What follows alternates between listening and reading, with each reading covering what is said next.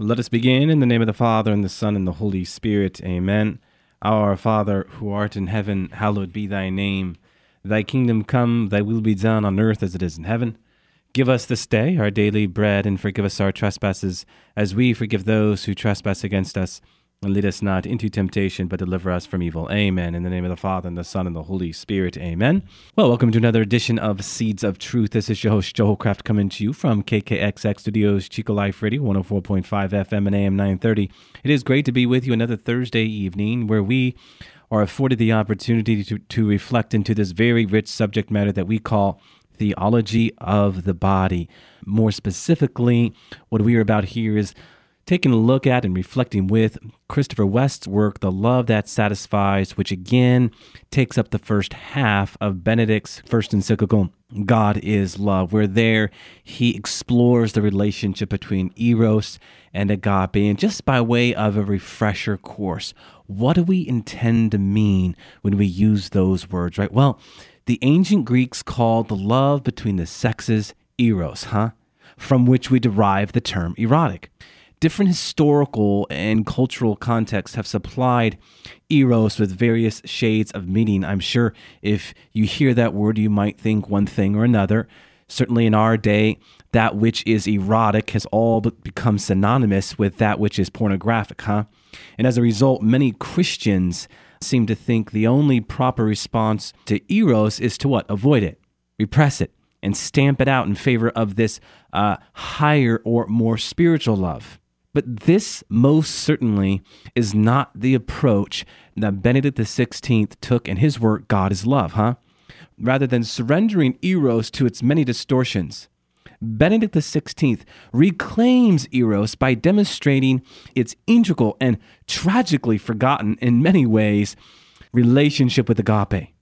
So in Christian usage, the Greek term agape comes to describe what but the self-emptying, sacrificial love revealed in Jesus Christ. The love that we are thinking about these days, my friends, as we get closer and closer to Good Friday, literally hours away if you are tuning in here Thursday night. 2,000 years ago, Christianity, for all intents and purposes, produced a revolution of love in the social order. Not because it rejected eros in favor of agape, but because it purified and infused eros with agape. From the earliest days of Christianity, it was St. Paul who helped men and women understand that sexual union was what? A great mystery that referred to Christ's love for the church. Husbands were to love their wives as Christ loved the church. In other words, St. Paul taught that eros was meant to express agape. And that, in so many words, is what theology of the body is about. And I don't care how old you are. I had someone come up to me about a month ago after I gave a talk at a parish. And he said, I'm 73 years old and I'm still struggling with eros. And we talked about the importance of staying active. We talked about how agape infuses eros with life-giving power. Theology of the body really is a study for all ages.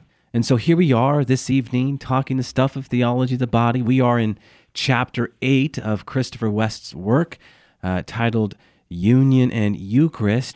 Page 127, if you have your books, you can pull them out now.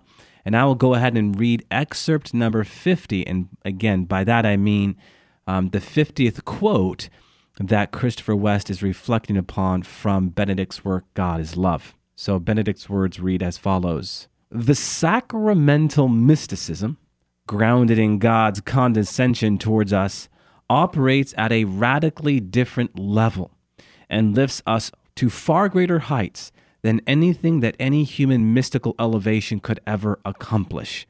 Or maybe we would be well served to define a couple terms here. What does the word mysticism mean? Well, this is actually a word that I've been spending a great deal of time with in other nights. This is a word, mysticism or mystical theology, that speaks to these religious encounters we have, encounters with the supernatural, with the superordinary, within the ordinary, and out from these encounters, how we have a keen conviction that what belongs to what is beautiful, that what belongs to what is great, belongs to the supernatural, belongs to the stuff of God. And then one begins to seek God in the ordinary. And so our mystical encounters begin to form and inform our ordinary life. And how about condescension? This essentially is God coming down to man. So 2 simple definitions to some pretty difficult words there. Anyhow, what can we say in response to this? Well, as Christopher West makes note, men and women of all cultures, have sought through various means of meditation, self-discipline, and innumerable other religious practices to encounter the transcendent, to experience what some have called mystical elevation. And while these efforts can bear fruit in some limited ways, the human being simply cannot cross that infinite abyss, that chasm between earth and heaven to grasp God. The only way we can possibly reach the fulfillment for which we long, that is, divine life in God, is if God empties himself and crosses that abyss himself, descending from heaven to earth to reveal himself to us and offer himself to us. We believe in our faith that he has. And it's called the gospel. It's called the good news, the evangelion, the transforming message. It's what we call Christianity. No other religion makes the same claims. No other religion claims that great cry, Abba, Father. No other religion claims relationship, that radical relationship with the infinite, with the divine, as Christianity does. What's that great passage from 2 Peter 1:4? That we are called to participate in the very divine life of God. And this is what we actually do in the sacrament of baptism. We are given the gifts and the virtues of faith, hope, and love to actually share in his very life, to actually share in his goodness, in his gratuity, in his grace. He gives us his life-giving properties. I love the image. It is one of my favorite images of how grace is like sap. What is sap? Sap is what contains what from the tree? Water, hormones, nutrients, all of those life-giving properties from the tree. And so sap is like grace in this way, because grace gives us those spiritual nutrients. Grace gives us the life-giving property that belongs to God, his very life-giving love. Wow. I mean, this is the stuff of Christianity. So God descends that we might ascend, And this is very important because we forget that before we knock on God's door, he has already knocked on ours. And this is what Benedict XVI is talking about, and certainly this is what encircles the reflections of Christopher West. Now, let us turn to the first paragraph in the Catechism of the Catholic Church, because for our discussions, it is very important. The opening paragraph of the Catechism says this: God, infinitely perfect and blessed in himself, in a plan of sheer goodness, freely created man to make him, that is, allow him to share in his own blessed life.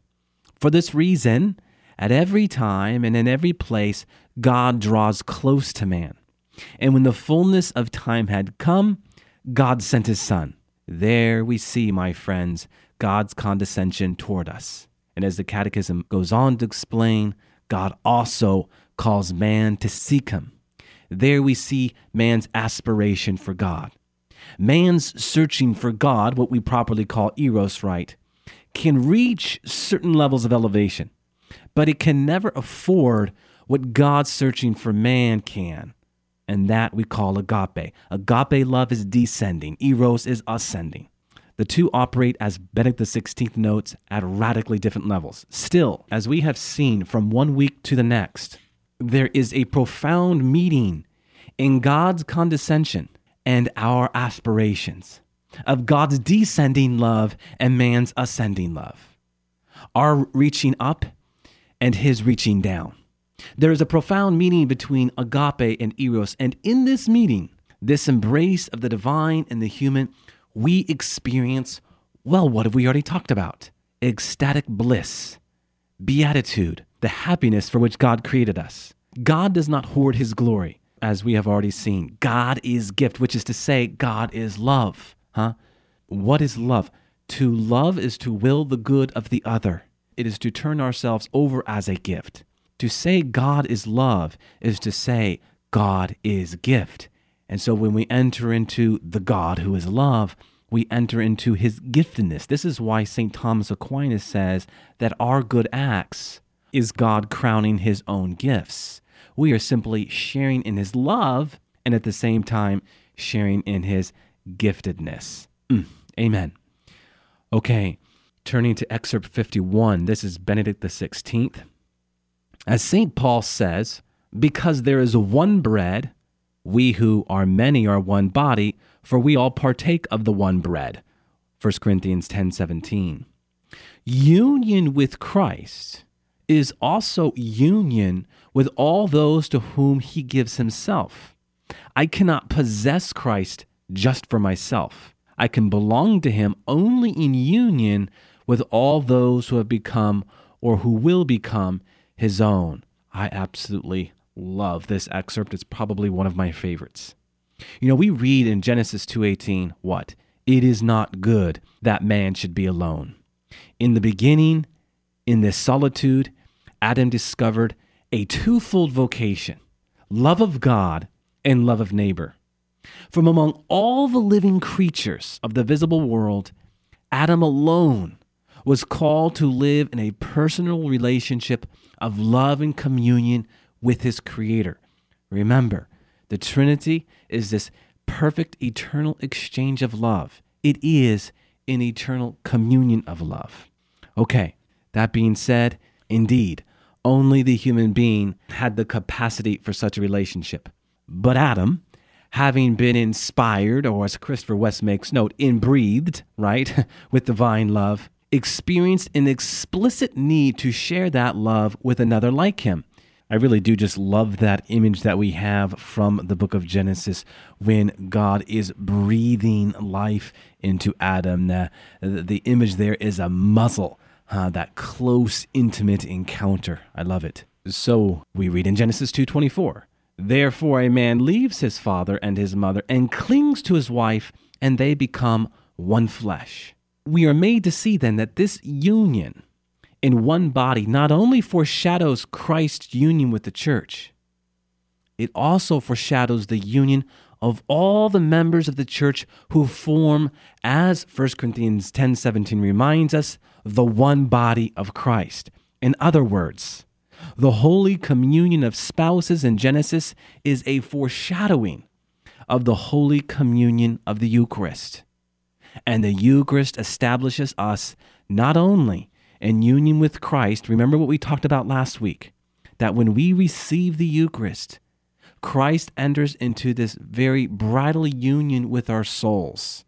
We spent a great deal of last week talking about the importance of the physical imagery that is so provocative in the Old Testament, and why does God speak in these terms of bride and bridegroom and husband and wife, most notably in the Song of Songs, that we might have an image that would evangelize our imagination so as to better understand the radical relationship that God seeks with us and in us, most especially in the Eucharist. So, as the Eucharist establishes us in union with Christ, it also draws us into union with one another. As Benedict XVI expresses it, union with Christ is also union with all those to whom he gives himself. Oh, by the way, this is what we also call solidarity, right? This great word and virtue that John Paul II championed during his pontificate. This word that we can also define as civic friendship, that we are in union with one another, that we are willing to lay our lives down for one another. We are in solidarity with one another, a very important word. So the Eucharist then fulfills both dimensions of Adam's original vocation, love of God and love of neighbor. This twofold vocation that I have spent so much time talking about, the in God for other moment, the gift and the task, the coming to know him so as to make him known, the new identity, new goal. What we're talking about right now is really the essence of every Christian faith. God first, and out from that, neighbor. Is this not what comes to us from the 10 Commandments to the Beatitudes to the 2 Great Commandments? God first, neighbor second. That being said, there are stumbling blocks that get in the way, from this great vocation. Here on earth, we need to resist and overcome those forces that prevent us from realizing that union in its fullness, In eternity, all will be consummated, All the members of Christ, the communion of saints, will live in this perfect unity of one body. And the Catechism speaks to this beautifully in paragraph 1045. It reads as follows: For man, this consummation will be the final realization of the unity of the human race, which God willed from creation. Those who are united with Christ will form the community of the redeemed, the holy city of God, the bride, the wife of the Lamb. As Christopher West puts it, we will know all and be known by all. We will see all and be seen by all. And God will be all in all. So let us participate now. This is the great challenge that is before us. There is no need to wait. If we live out faithfully the Beatitudes, as the Beatitudes themselves remind us, remember what the word blessed means. The word blessed comes from the Greek makarios, which means to be in favorable standing with God, to live in God's joy, essentially. So let's take up the Beatitudes and share in this wonder and beauty that paragraph 1045 speaks to. All right, let's go to excerpt 52 here. These are the words of Benedict XVI. Communion draws me out of myself towards him, and thus also towards unity with all Christians. We become one body, completely joined in a single existence. Love of God and love of neighbor are now truly united. God incarnate draws us all to himself. We can thus understand how agape also became a term for the Eucharist. As the Catechism puts it, all men are called to the same end, God himself. Love of neighbor is inseparable from love for God. The Catechism elsewhere says that the communion of the Holy Trinity is the source and criterion of truth in every relationship. It is lived out in prayer, above all in the Eucharist. I mean, these are remarkable statements. The unity of men and women, not just in marriage, but in all human relationships, from the local to the global level, is meant to resemble, in a way, the unity found in the Trinity. In fact, we could say that the communion of the Trinity is the model and measure of all truth, in all human relationships. So the Christian faith professes. Remember what we have talked about before as it relates to love itself. Again, agape is this divine sacrificial love, This is the love that we are called to enter into, and in doing so, this is how we share in God's love. Christopher West puts it this way: human beings are created to live as the Holy Trinity lives, in a life of happiness and bliss, a life of ever-exchanging love, a life of perfect unity that does not blur the beautiful distinction of each person. We have talked in the past about this unrepeatable gift that is within each and every one of us. Every single human person is created in the image and likeness of God, and at the same time holds within themselves a unique character that reflects God, that is unrepeatable. And in light of this, when each person is the person that they are called to be, the best version of who God is calling them to be, they intone the body of Christ with a certain beauty, a beauty that has never been seen before. And this is exciting, my friends, when you really start thinking about this, because all of us want to be original. All of us want to be unique. Well, we are. I know culture says do it this one way, and we get wrapped up in keeping up with the Joneses, that we all begin to kind of just blend in. Well, what is holiness? Holiness literally means to be set apart. Holiness means then to realize your uniqueness, your unrepeatable character. Because when you do, you will be set apart. You will be seen for who you are as created in the image and likeness of God.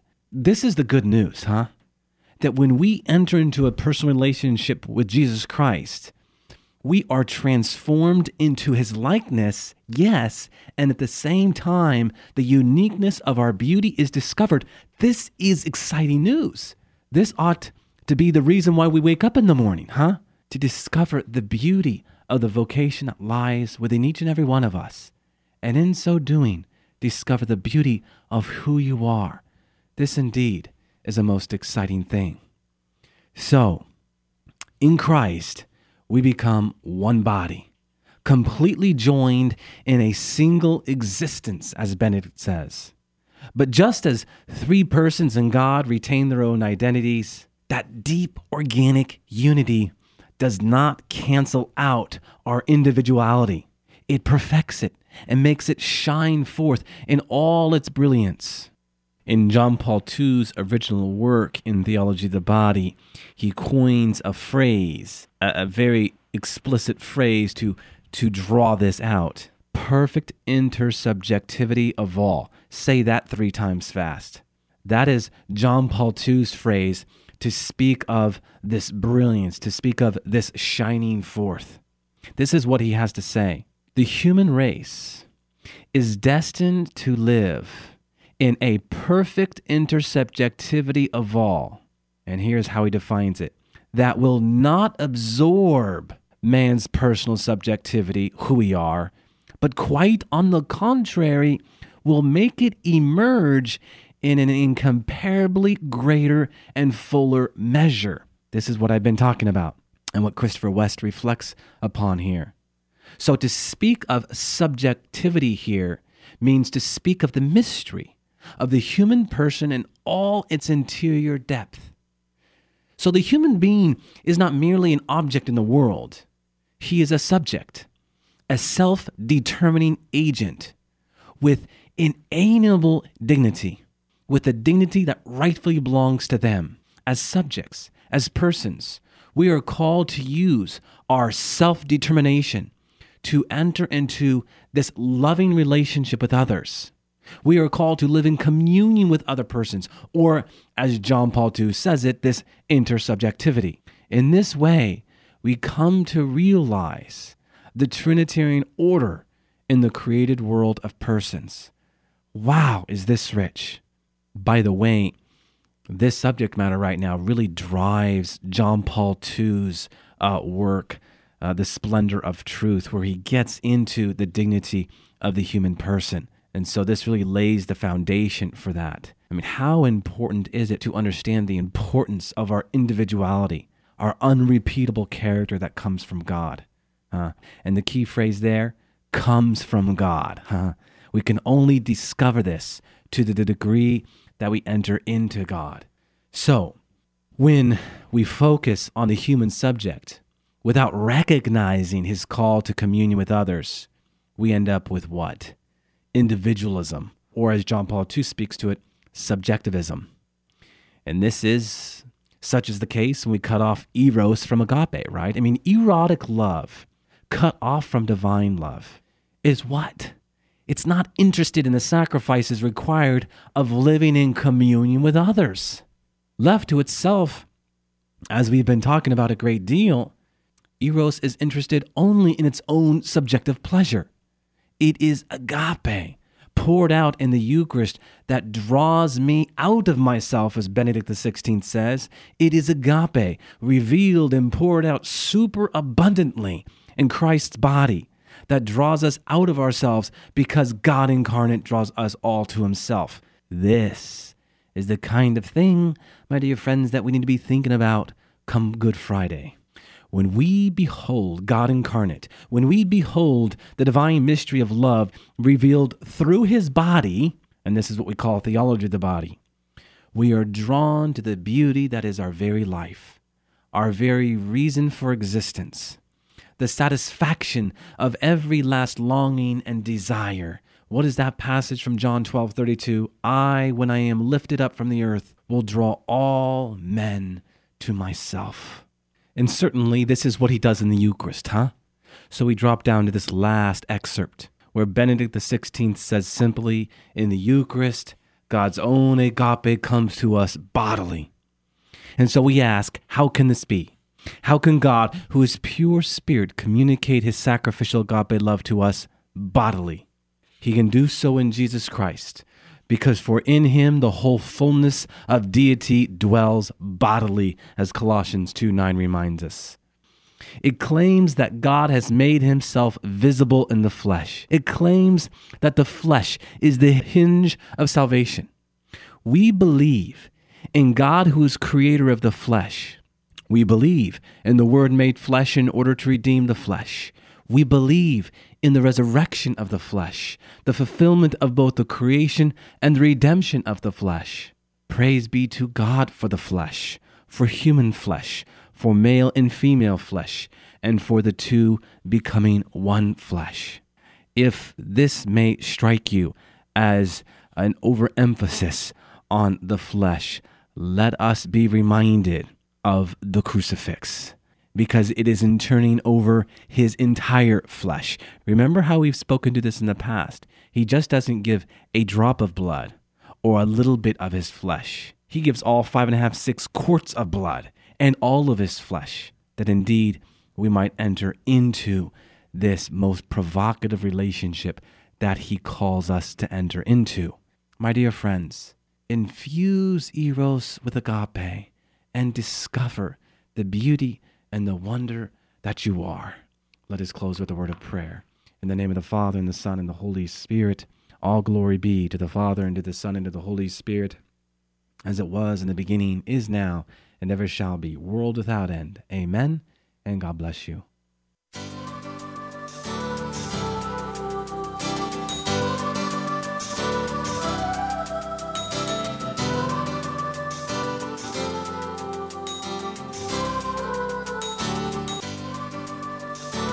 Thanks for listening to Seeds of Truth, heard every evening, Monday through Friday at 6:30 p.m. If you'd like to hear this program or find out how you can help support Seeds of Truth, the website is joeholcraft.org.